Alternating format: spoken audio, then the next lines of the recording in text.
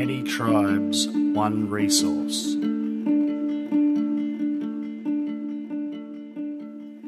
Last time we spoke, I was a bit harsh on the potentiality industry.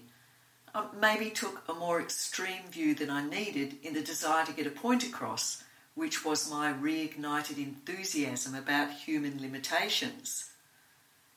Okay, now I'm going to fess up. I have been changed by the courses I've done and the people I've met. Of course I have, especially over recent years when I've allowed new information to shift the way I feel about things. I'm seeing it as a sort of tenderising process.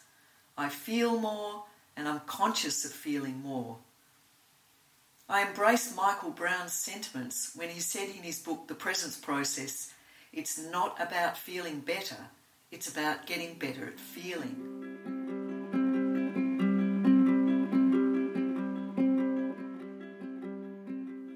The holistic management course I've been doing has been part of this tenderisation process.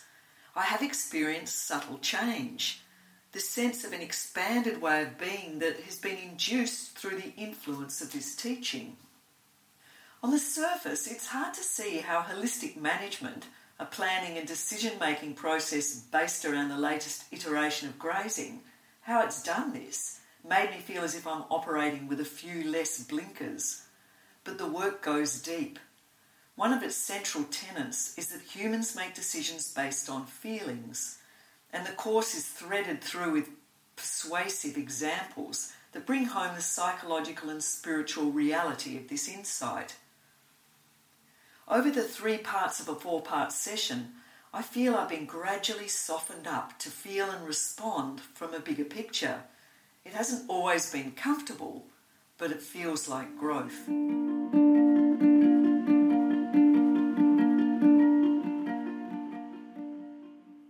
My experience of Muresk Agricultural College, which is hosting this HM course, is part of the story of expanded reality.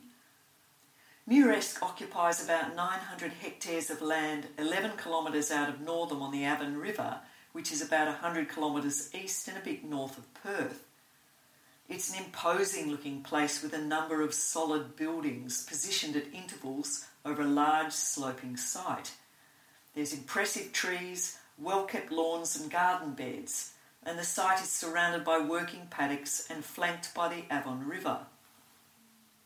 The red brick buildings shriek institution, not to my eyes a comfortable architectural fit for the low hills and shallow meandering river. I haven't slept well on campus, despite the comfortable rooms and facilities and the many pleasures of the course.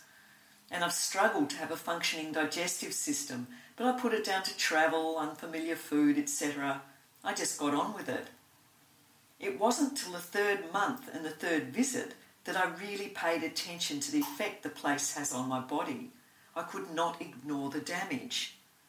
And what kind of subtle energy practitioner worth their salt soldiers on in the face of such obvious cumulative embodied dysfunction? My experience didn't seem to be shared by others in the class, but it was real for me, and I needed to look at what was happening.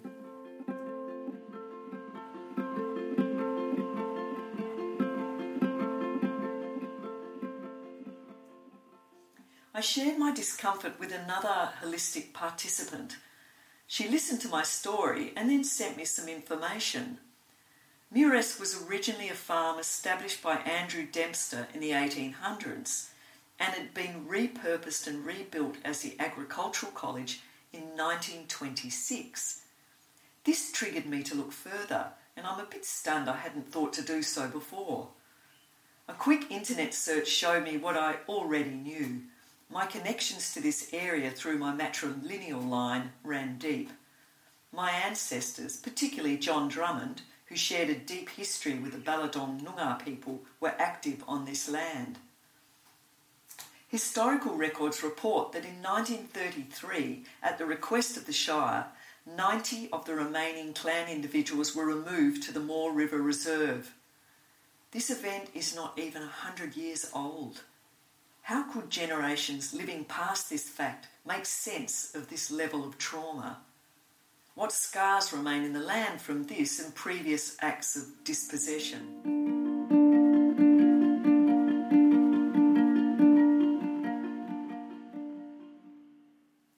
Northam has a Noongar Cultural and Education Centre, Bilya Court Buja, so I rang them up. The woman who answered the phone was encouraging. She was supportive of my request to open conversation with her mob and promised to talk to some elders who might be prepared to share some of their knowledge of this patch of land. My mind can say whatever it wants, but my body's experience of Muresk is a deep reminder for me that the environmental aspects of regenerative, holistic agriculture cannot be decoupled from its social and political context. They are the same conversation. And it's not just about what happens on the land, it's also about who gets access to the land in the first place. Is this the story that my body's asking me to tell?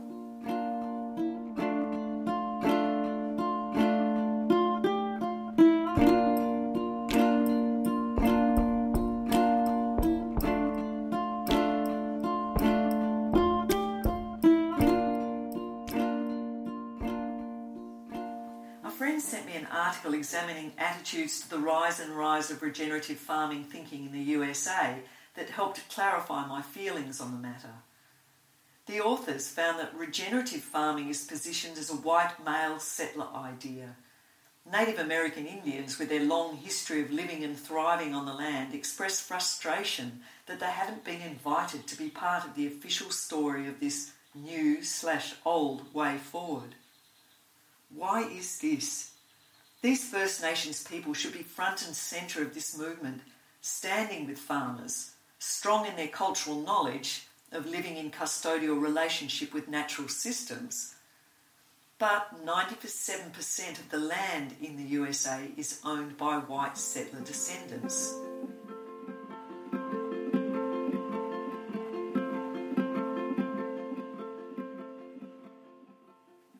Sustainability without justice is merely sustained injustice. And this is a quote from a food sovereignty advocate from the US of A called Maria Whitaker. In the article, they quote a bloke named Chappell who says the idea of a truly regenerative agriculture is one that embraces solutions that are low carbon, high human. He adds, rather than a chemical or a piece of equipment, we need to celebrate people as the key tool. Regeneration is a word that is getting a bad rap from many in agriculture at the moment. It triggers anger and defensiveness in some quarters. When we go deep into what has happened on this land beyond the draining of life from the soil, the word becomes really incendiary. Regeneration has to be more than soil deep. The report from the USA concludes that many farmers are possibly reluctant to take on the added cost and complexity inherent to the methods that cluster under the ideas of regeneration. Well, it really changes the nature of the work because it shifts the emphasis away from yield and towards the management of a functioning ecosystem. And just as importantly, it broadens what the farmer needs to be concerned about.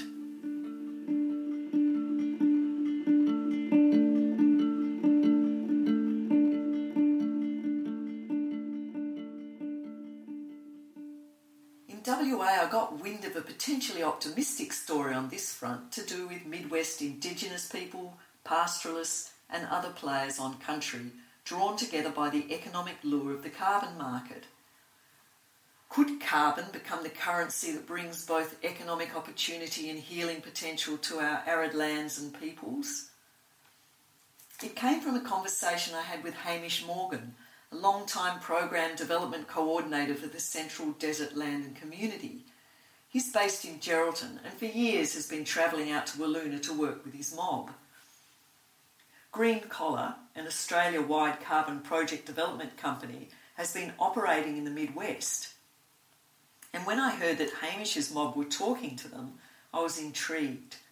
So who's Green Collar? Are they setting up projects that will encourage real change in land management practices? Hamish, a thoughtful soul, gave this question some thought. From his perspective, there's a huge opportunity for carbon projects to leverage real change in the southern rangelands. To set up projects in this zone, Green Collar must negotiate with Yamachi traditional owners under a newly signed land rights agreement that gives Aboriginal people a say in what projects happen in the rangelands. Green Collar must also negotiate with those mostly white settler families who hold pastoral leases and those companies with mining rights.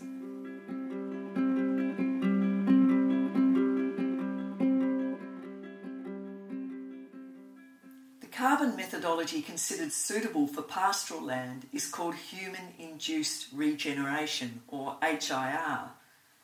The idea is simple: to work out how to get more green growth on the existing trees and shrubs in the rangelands. This means mainly acacias and other fast-growing natives, the tough pioneers that have become the main plant cover of inland arid zones since the settlers controlled the land. I asked how this can be achieved and was told there is no single solution. It's pretty much a paddock-by-paddock process over land bases that range from 500,000 to 1 million hectares. So there's de-stocking, controlling grazing pressure, rotational grazing, wrestling land. I don't know. As someone deeply immersed in the, to me, startlingly original learning on offer via holistic management, it all sounds a bit vague. Sitting somewhere between the discredited set stocking regime of the past, but not quite reaching to the new intensive grazing program taught by Alan Savory's mob. How is one meant to control the grazing pressure from roos and ferals unless fences are constructed, or shepherds hired, or the labour force exponentially increased? But the ink is barely dry on these carbon legislations, and there is a drive to learn and experiment on the land.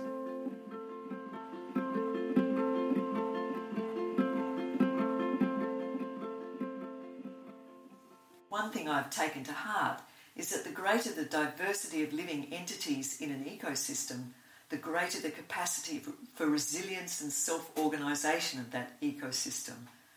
There's an air of excitement about this venture, and it is because of who's in the room. This is a powerful coming together of different peoples, and this is why Hamish is inclined to be optimistic. His mob have a seat at the table. They can't be sidelined.